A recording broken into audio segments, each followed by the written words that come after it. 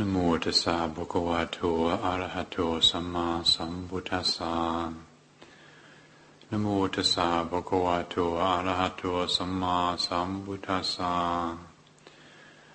นะโมตัสสะภะคะวะโตอะระหะโตสัมมาสัมพุทธัสสะพุทธังธัมมังสังฆังนะมัสสามิ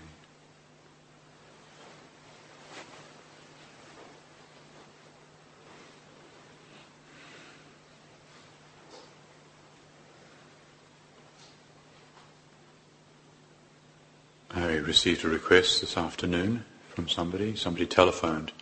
Somebody who downloads these talks from the internet said, would you give a talk tonight on dealing with hell? This person, I guess, is having a bad time and wanted to know how to deal with hell. Now, if you can remember what it's like to be in hell, then you know that it's not an easy matter. If you can't remember, well, then perhaps it's not so easy to empathise. According to Buddha's teachings, all of us have been there many times, circulating around heaven realms, hell realms, and everything in between, since the beginningless time.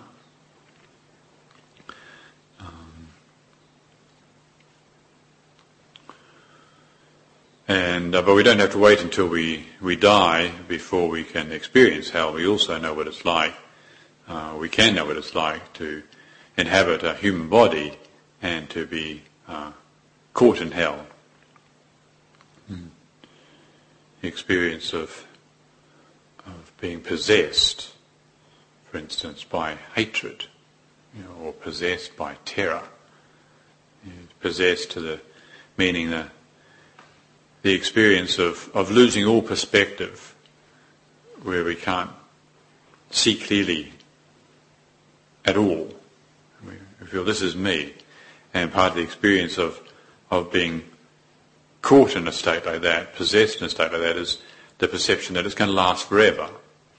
And so it's easy to understand why in some religions they talk about eternal hell, because it feels like that at the time, or eternal heaven. Maybe some of you are really actual devas and can't remember what it's like being in hell, but you know what it's like being in heaven. You developing lofty states of mind and altruistic states of heart and just love the beauty of existence. And when you're really lost in that and caught in that and indulging in that, well, then again there's the feeling of this is going to last forever. Or even if you're not necessarily a jhana master and indulging in ultimately refined states of consciousness, but you know how to have a good time in the spa pool. Somebody who just came back from the holidays yesterday was telling me how they had a very nice house and they rented it for their holidays recently, and he would get out and soak in their private pool. And there's a nice little bench. They just kind of sit on this pool, and nice, just the right temperature, cloudless blue sky. And then his wife would bring his breakfast out and just sit on the edge of the pool, and he would just sit there and have his breakfast, and then just relax in the pool, and freshly squeezed orange juice and eggs that are just right, and nice toast, and just another day of cloudless blue sky and no phone calls, emails, or problems to deal with. Sometimes it can feel just so good, just so right. And when you're in a state like that, if you're really lost in a state like that, well then we can forget that this is a condition. This is a condition. We're born into a condition. Yes, the circumstances are so thoroughly agreeable, the gross and subtle circumstances are so thoroughly agreeable that what gets activated is this intense sense of pleasure, and then, yes, the mind then grasps at it, and then with grasping there is birth. We're then born into a heavenly realm, and as we inhabit that heavenly realm, there can be the feeling of this is going to last forever. And we can, when we're in heaven, we can have all sorts of wacky ideas. Like falling in love is a kind of heaven realm. Whatever the situation, if we're grasping and we're lost, then the decisions that we made are to some degree not fully responsible. And our perceptions are distorted. But the point that needs to be made here is that we are creating the heavenly realm by grasping at pleasure. And likewise, we create the hell realm by grasping at negative mind states, gross negative mind states. According to the Buddha's teachings, the lower realms, below being a human being, you get the animal realms, then the hungry ghost realms, and then the hell realms. And the transmigration through all these realms, we're going to human being, we can go up to celestial realms, all the different levels of heaven, and then we could go down into the animal realm, or the hungry ghost realm, or the hell realm. The animal realm is where we get possessed by the animal instincts, just raw animal passion. And as human beings, we're quite capable of knowing this state. I mean, maybe some of you can't remember the hell realms, but probably all of us can remember the animal realm, where we just get possessed by raw lust, raw anger. It is not in a totally hellish state, but still a negative state, where we lose our intelligence, we lose our discernment. Likewise, we can experience the hungry ghost realm, where we get possessed by craving, not just normal kind of average human craving, which we're all very familiar with, but where we get possessed. This is obsession, this is obsessive behaviour, this is addiction, where we get addicted. And maybe some of us know that state. Certainly we know other people who are locked into that state, and whether it's alcohol addiction or any other form of sense abuse, there's plenty of it around. But the hell realms are where we get so possessed in these negative states that we lose all perspective, whether it's terror or hatred. But the message I think we need to get and we need to reflect on is that this is not an ultimate condition. Some religions will teach you that that hell is eternal or heaven is eternal. And as I said, this is understandable, because when you get possessed by these states, it feels that way. It really can feel that way. But the reason that we're Buddhists, at least the reason I'm a Buddhist, is because the Buddha saw the transitory nature of all states, all conditions. We don't see the transitory states of all conditions. We see the transitory nature of some conditions.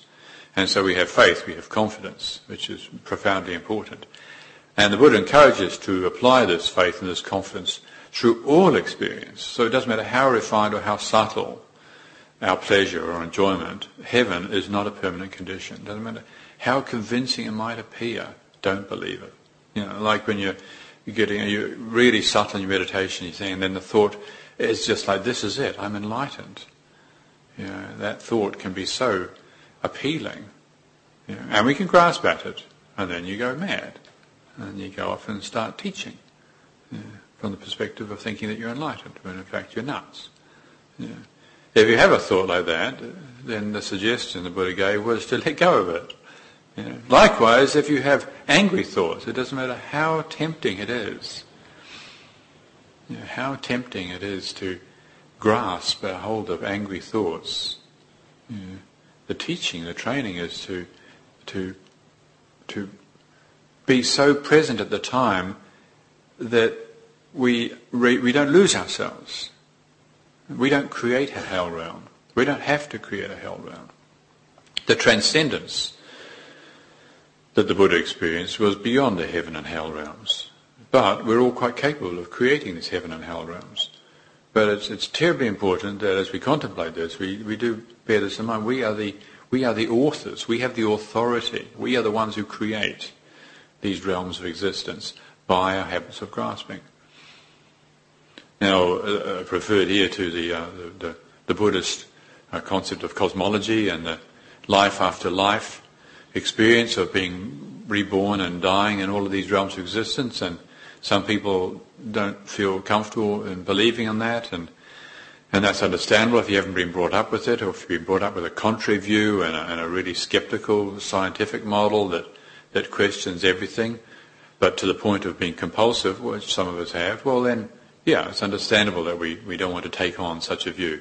What the Buddha asked was that we don't dismiss such a view, because he said, as far as he was concerned, it was an accurate view. And these days I don't have any problem, taking on these views. But we don't have to grasp at these views and say, oh yeah, I believe in heaven and hell, absolutely, and that makes me a good Buddhist. That's not called for, so long as we don't dismiss them. And then what we can do is we can study how these things happen in our daily life. The heaven and hell realms that we create, and just how we do it, when we do it, where we do it. But I think most important perhaps is how we do it.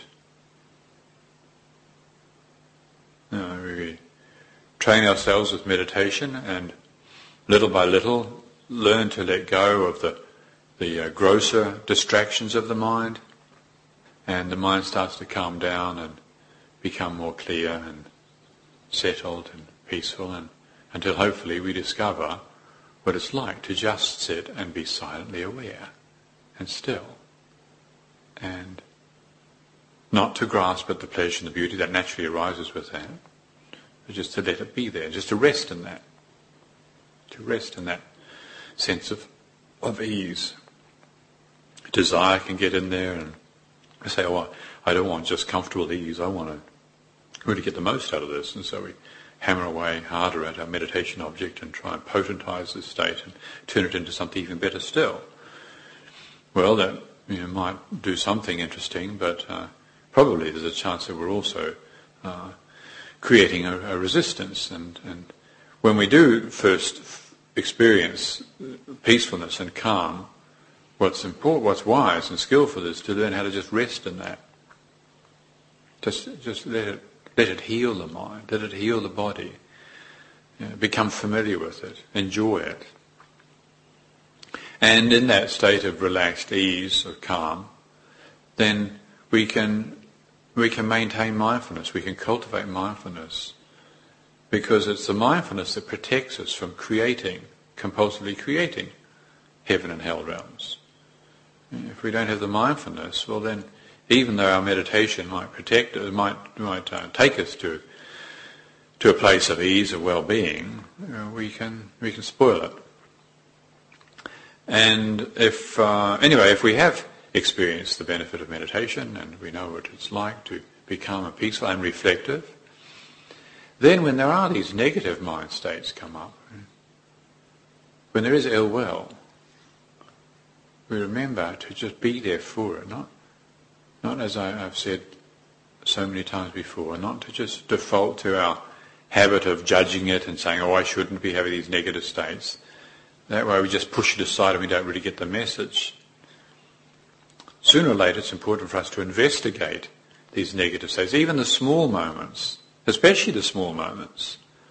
And sometimes we think the small moments of fear or anxiety or ill will, resentment, don't really matter.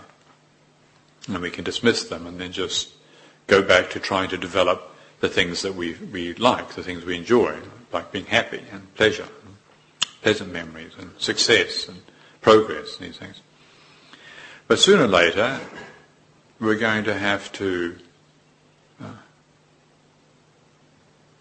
see the value, not just force ourselves to investigate negative states, but to come to appreciate that the only reason that these negative states keep coming up and getting in the way is because we don't understand them.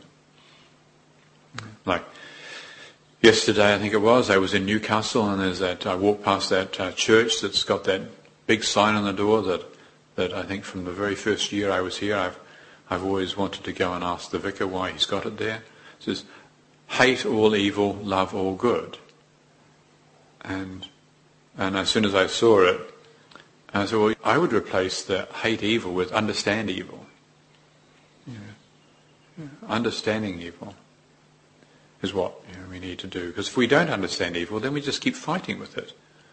Hating evil in any way. I hear that they had a conference about that sign on the door, because I guess it must upset quite a few people.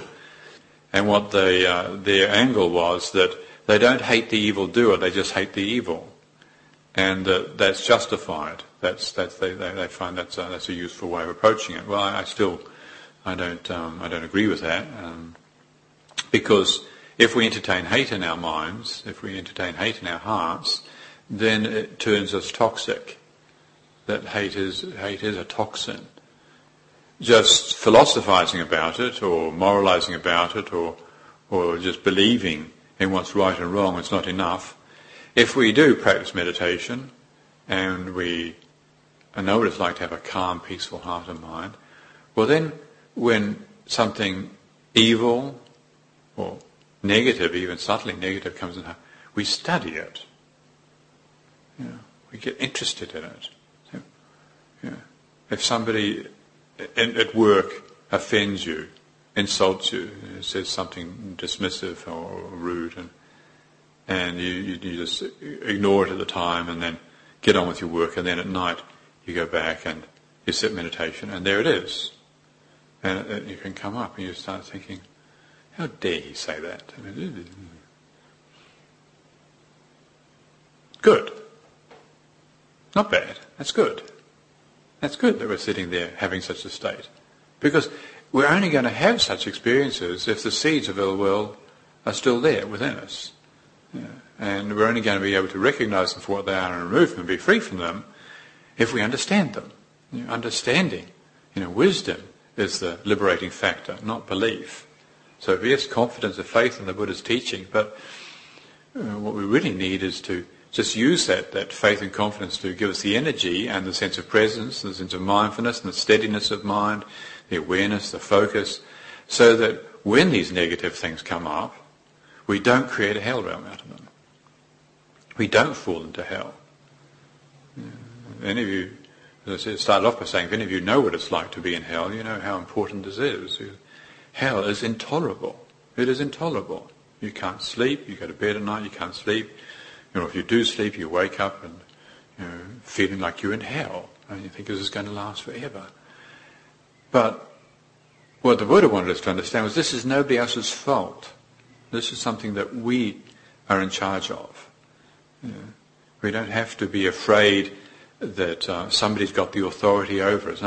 This is why the Buddha's teaching was so liberating, because before the Buddha in India, all the teachings that were around taught that the authority was outside of us. It was in the stars or in the gods or whatever, or these days people often think it's in your genes.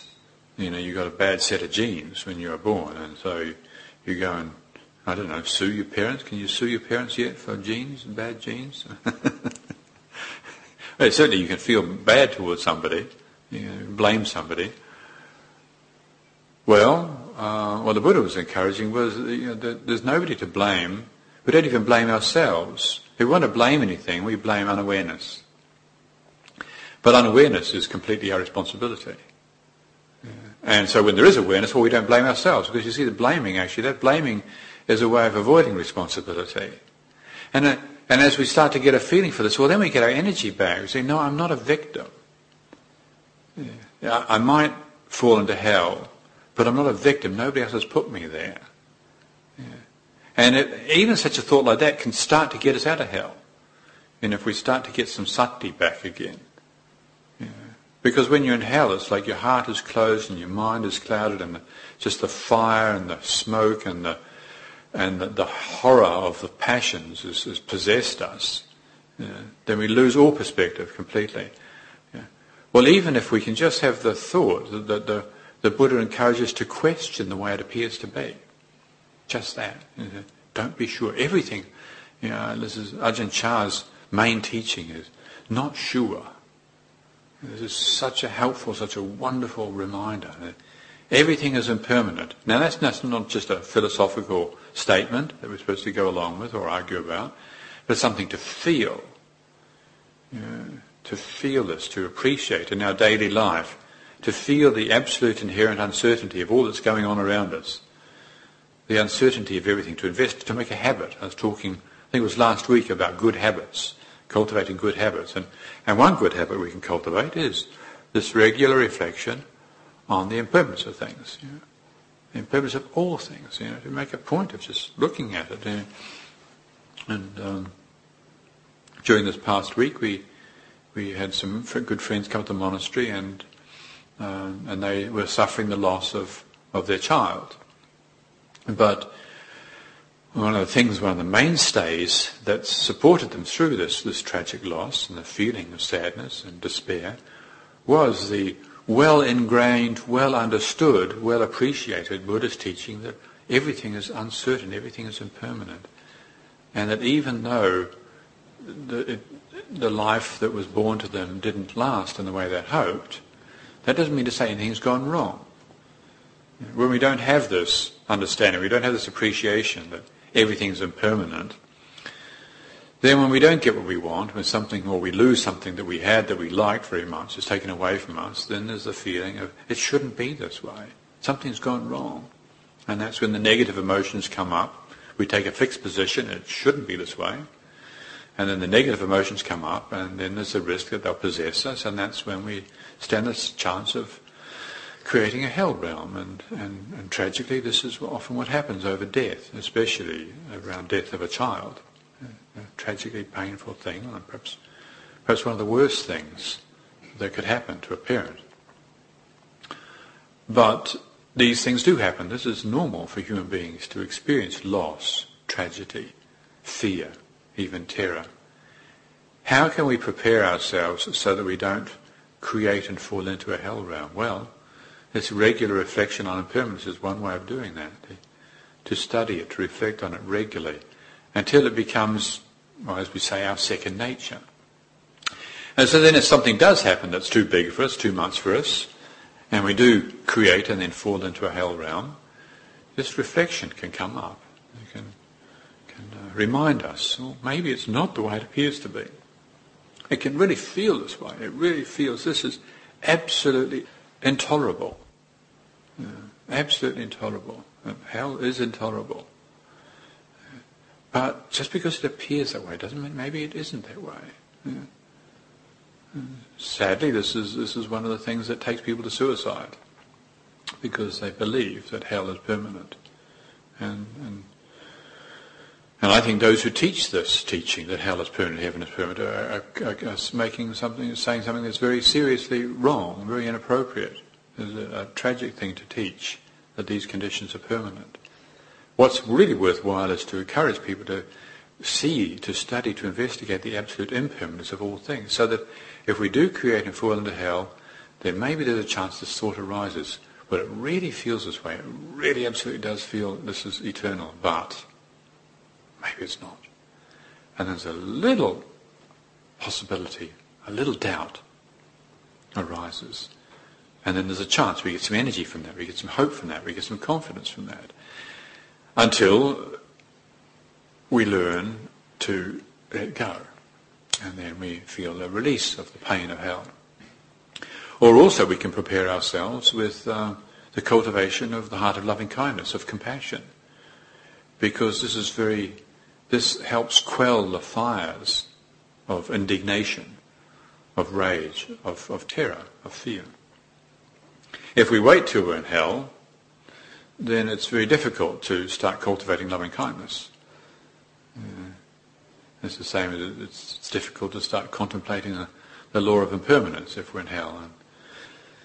But if we have received a good spiritual education and we take these teachings seriously, well then we can prepare ourselves with this. And what happens, instead of, when we're in hell, instead of fueling the hatred with more hatred and resentment, hating ourselves for having created and fallen into a hell realm again, hating ourselves having failed, or hating those who have made us into a victim, or who we think have made us into a victim, instead of fueling it, there's a counter momentum.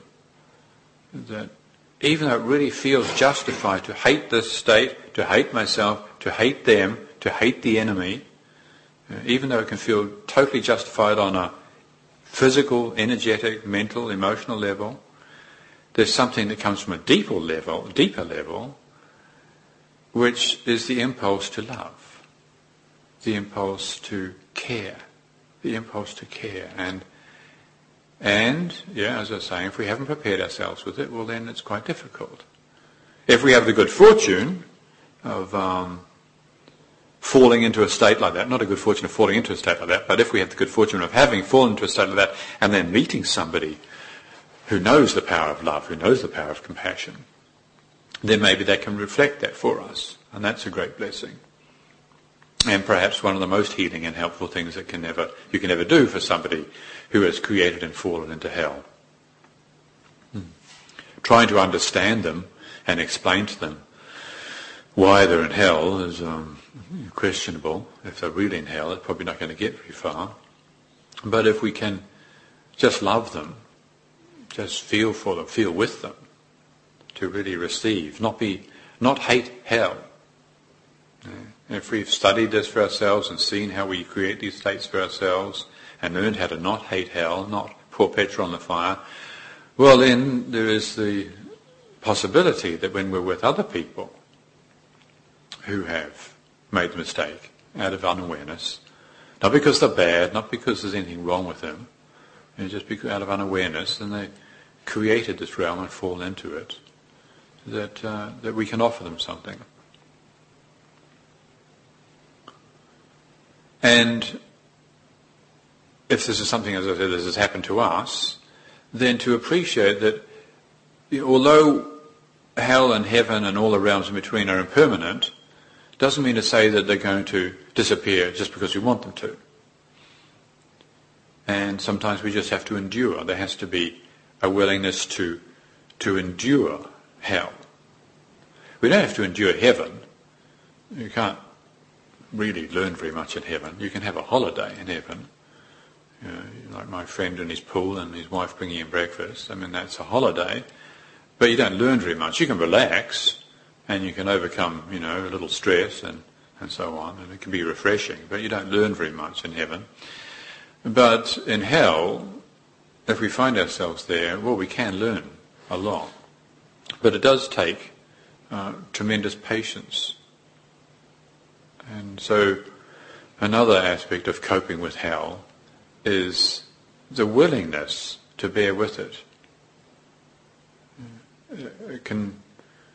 It's perfectly understandable, and it can feel very tempting to I just wish it was like it used to be. I wish I'd never done that, whatever it was that dropped us in hell, or I wish I never said that. Maybe you've done something and your partner's left you, and then you've got a divorce on your hands. I think Chogyam Trungpa described one of the lowest hell realms as the place that hurts more than divorce. And you can think, well, if only I hadn't done that, or if only I hadn't said that. But it's not going to help us. The if only mind is a real temptation, but it's certainly not practice. And so we need to recognise this. If only I wasn't in hell. Well, what we need to do is say, okay, this is how it is right now. And to remember the teachings, it's not the way it appears to be. And that can just give us a little bit of space around it.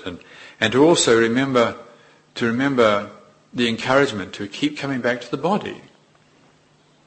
Hell is a mental state. To get a perspective on it, so that we can just get a little bit of space, a little bit of freedom, a little bit of coolness. And body awareness is really skillful. And again, prepare ourselves beforehand. This is the encouragement that we have. Over and over again we get the teachings. First foundation of mindfulness of the body. To do it with mindfulness of body posture, mindfulness of body sensation. But I find and encourage people most profoundly useful is the awareness of the body posture. To feel what it feels like to feel this body. To come back to this body.